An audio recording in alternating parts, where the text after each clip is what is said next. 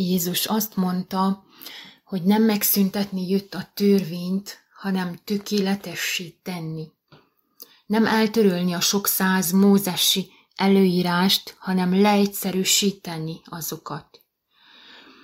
Isten azt mondta a próféták által, hogy miután az ő tökéletes elsőszülött fia, a bárány bemutatja a legszentebb, egyszeri és megismételhetetlen áldozatot, a vérét adja a bűnökért, azután az ő gyermekeinek a szívébe és elméjébe adja majd az ő törvényét.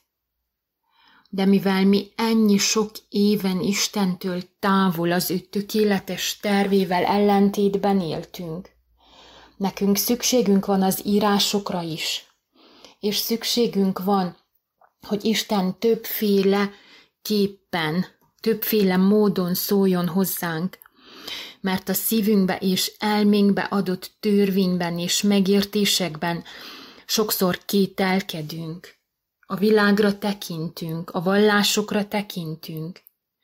Tehát egyértelmű, hogy nem bízunk eléggé a Teremtőnkben. Pedig ott 2000 évvel ezelőtt a kereszten minden elvégeztetett.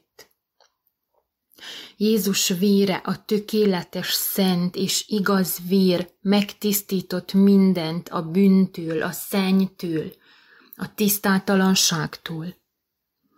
Mert az ő vére tökéletesen tiszta volt, élő vér volt. És nézzük meg egy kicsit, hogy mi is a helyzet ezzel a tisztátalansággal, amit ugye a tökéletes szent vér tudott csak tisztává tenni. Mert mit is jelent az a szó, hogy tisztátalan? A tisztaság, a szentség ellentétes megfelelője a tisztátalanság.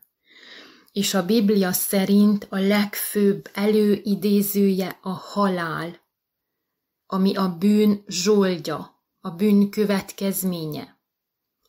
Tehát a tisztátalanság az lehet egyszerűen a bűn, vagy a bűnös állapot is. És különféle értelmező szótárak szerint a tisztátalanság még jelenthet mosdatlanságot, szennyességet, különösen a testre vonatkozóan, de jelentheti a szexuális öröm rendetlen vágyát vagy féktelen élvezetét is. És szigorú törvényekkel, leírásokkal találkozunk a Mózes könyvében, amelyek konkrétan kimondják, hogy mikor válik egy ember tisztátalanná.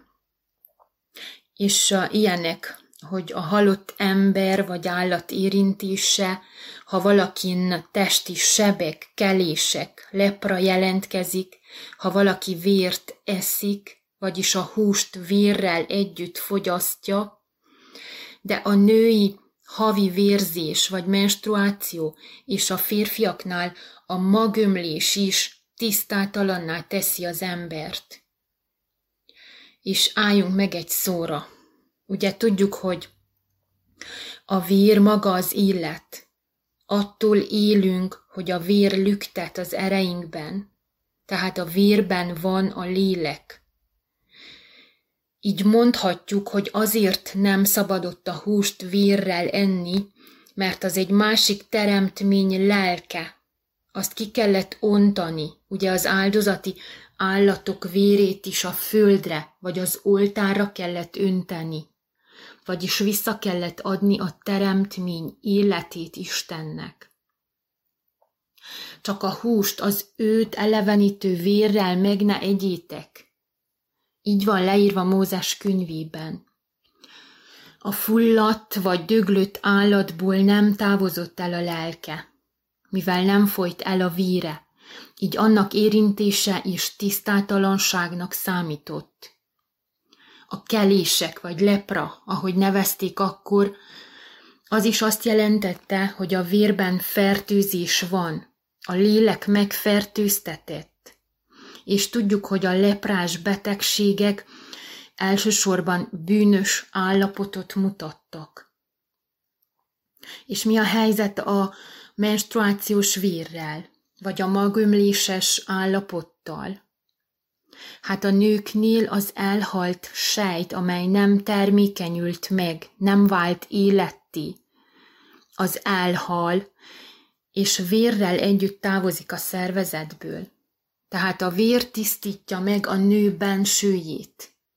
De mivel élettelen dolgot takarít ki a szervezetből, így az a vér is tisztátalan vérré válik. A férfiaknál a mag, amely nem termékenyít, nem válik életté, ugyanúgy halott dolog, elhalt lélek, így a magömléses férfi is tisztátalannak nyilvánítatott.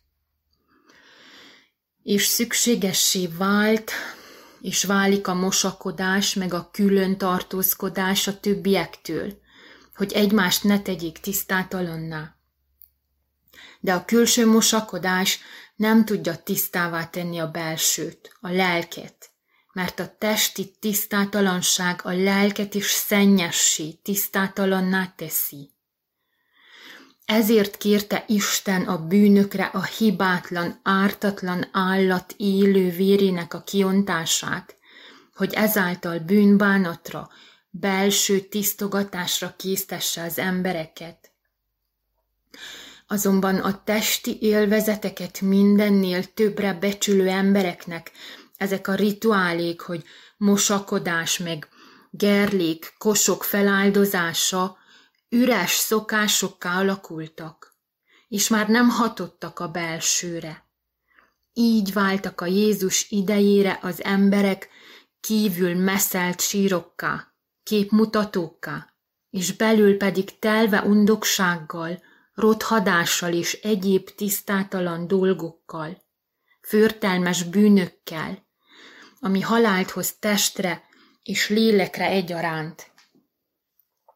És elérünk Jézus Krisztushoz, aki a kezdet és a vég, az első és utolsó, aki életét, vérét adta értünk, és meg is mondta a János evangéliumában, hogy az ő teste valóságos étel, és az ő vére valóságos ital, és hogy aki nem eszi és nem issza azt, abban nincs élet.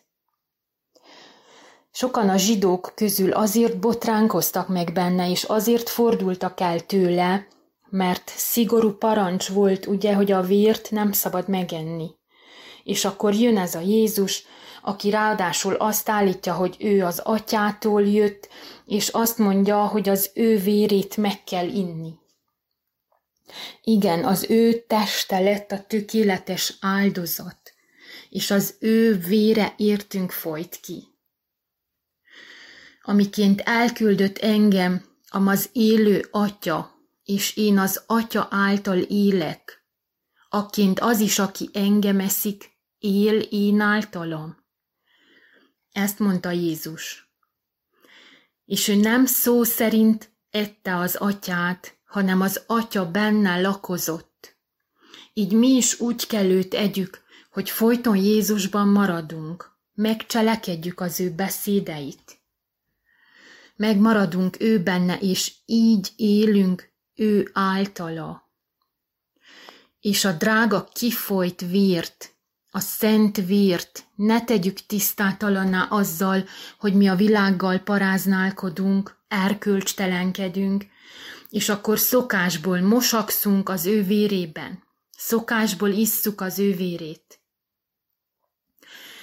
De az ő beszédei lélek és élet, így isszuk az ő vérét, ha belénk ívódik teljesen az ő beszéde.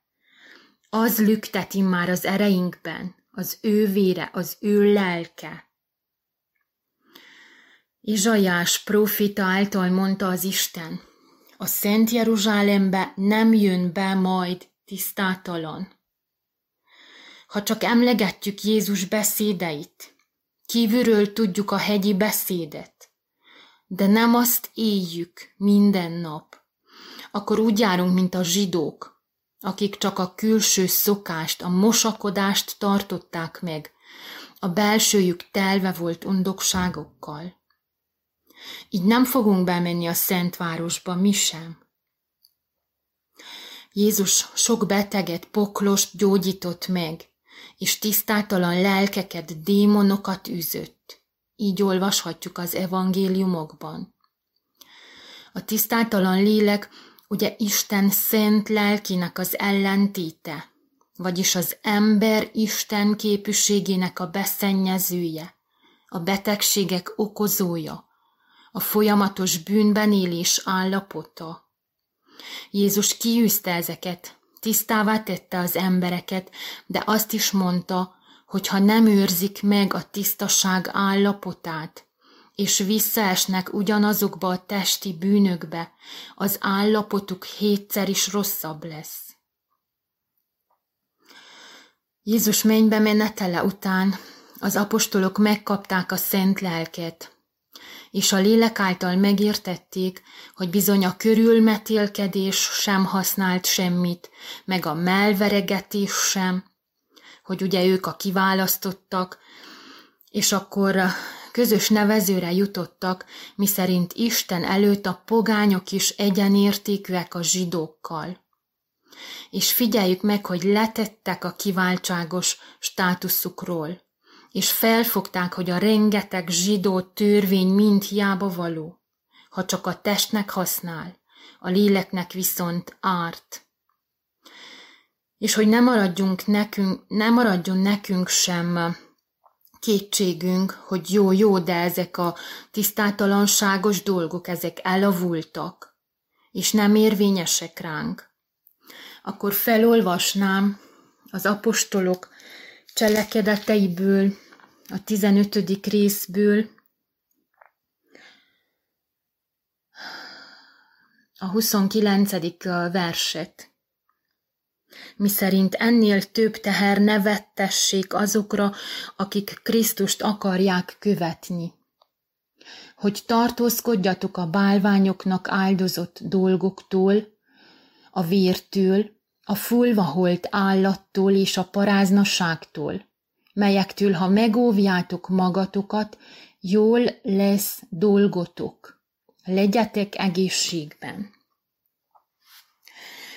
Tehát megmaradtak a legfontosabb dolgok, amelyek nekünk is sok mindent feltárnak arról, hogy ettől a 2000 évvel ezelőtti kis intéstől mi mennyire mélyre süllyedtünk, mennyire eltávolodtunk. És kiemelném a vért és a paráznasságot. Tehát az új szövetségben is megmaradt az a fontos kikötés, hogy tartózkodjanak a vér fogyasztásától. Ugye, ha bármit megeszünk, vagy megiszunk, még az alkohol is, meg a cigarettafüst, ha beszívjuk, akkor a gyomorból vagy a tüdőből felszívódik a vérbe, így bekerül a sejtekbe. Például egy fájdalomcsillapító tabletta. De hogyha egyből a vérerekbe vagy az izomba adják be tűvel, vagy perfúzióval, akkor sokkal hamarabb elérjük a kívánt hatást, mintha csak lenyeljük, simán megesszük. De végül is ugyanannyi, mintha megetted volna. A lényeg az, hogy bekerül a véredbe. És a törvény, hogy ne egyél vért, mert az lélek, és az egyedi. Ugye a vér az bizonyítottan az ember sajátos és egyedülálló lenyomata, és nagyon komplex. Tehát a törvény, hogy ne egyél vért, az megmaradt. De mi a helyzet a véradással? Mert nekem az jutott eszembe, hogy régebben én is többször próbáltam vért adni. Főleg, hogy volt olyan, amikor ismerős személynek volt szüksége vérre. Tehát komoly műtétekkor a fellépő vérvesztesség miatt. De valamiért soha nem vettek el tőlem vért, pedig erősködtem, hogy én nem dohányzok, nem iszok alkoholt, és bizonygattam, hogy milyen fontos lenne, mert jót akarok cselekedni, meg ilyenek. Folyton azt mondták, hogy nem elég a vörös vérsejt szinten, is elküldtek. És most döbbentem rá, hogy talán Isten nem engedte, hogy tudatlanul még rosszabbat cselekedjek. Mert utána néztem, hogy mennyire úgymond életmentő beteg ember számára a véradás.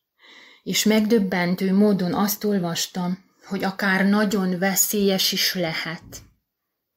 Mert nagyon sokan belehaltak, mivel a szervezet nem fogadta el a vért, vagy akik túlélték, azok károsodással maradtak. Legtöbb esetben csak pillanatnyi megoldás a véradás. Maradandó gyógyulás nem származik belőle, mert ellenreakciókat vált ki a befogadó szervezetében, mint például a láz, allergia, betegségek átvitele, szívtúlterheltség, különféle mérgezések, vérrögös gyulladások, stb. Egy kicsit hasonló tünetek, mint a mai csodaoltás mellékhatásai. Nem de? És valamiért az oltóanyagokhoz felhasznált embriók sejtjei is felrémlettek. És az a rész a Márk evangéliumából, pontosabban a 13. részből, amikor Jézus az utolsó időkről beszél, és elolvasom a 12. verset. Halálra fogja pedig adni testvér testvérét, atya gyermekét, és magzatok támadnak szülők ellen, és megöletik őket. És mivel a Bibliában minden látszólagos elírás tulajdonképpen nem elírás, hanem nagyon mély értelme van.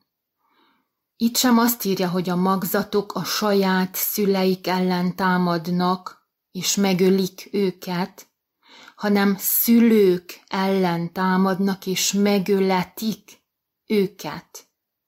Hogyan? Hát úgy, hogy tartózkodjatok a bálványoknak áldozott dolgoktól és a vértől. Tehát nem csak a pogány isteneknek áldoztak fel csecsemőket annak idején, hanem ma is feláldozzák a magzatokat a jólét, a kényelem, a pénz nevű bálványoknak.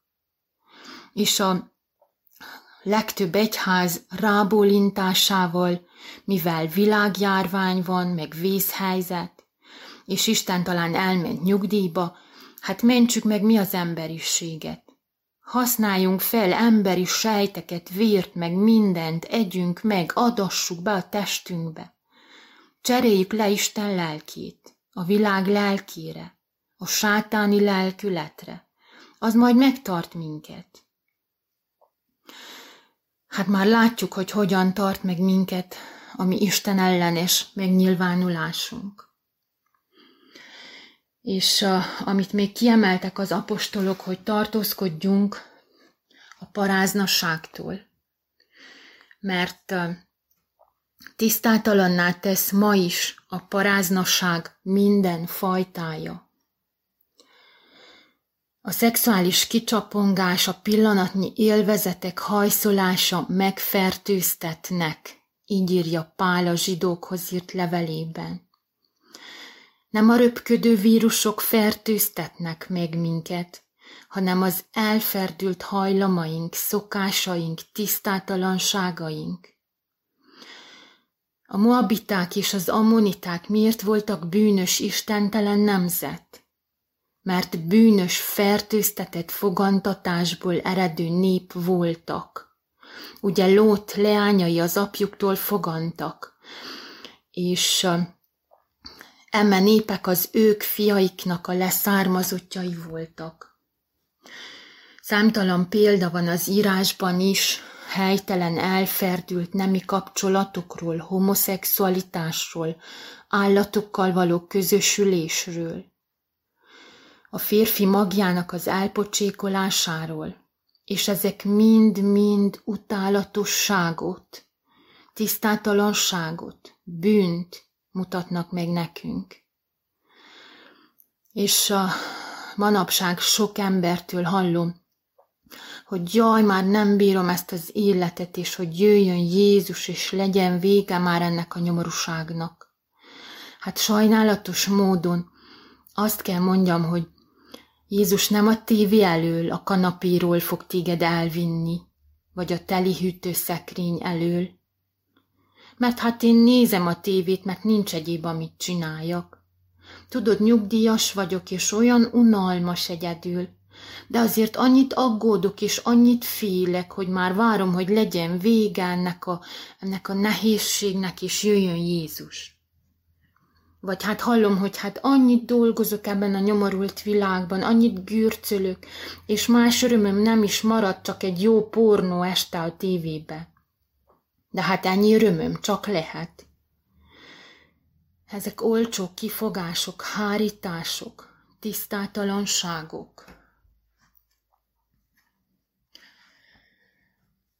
Minden tiszta a tisztáknak, de a megfertőztetetteknek és hitetleneknek semmi sem tiszta, hanem megfertőztetett azoknak mind elméjük, mind lelkiismeretük.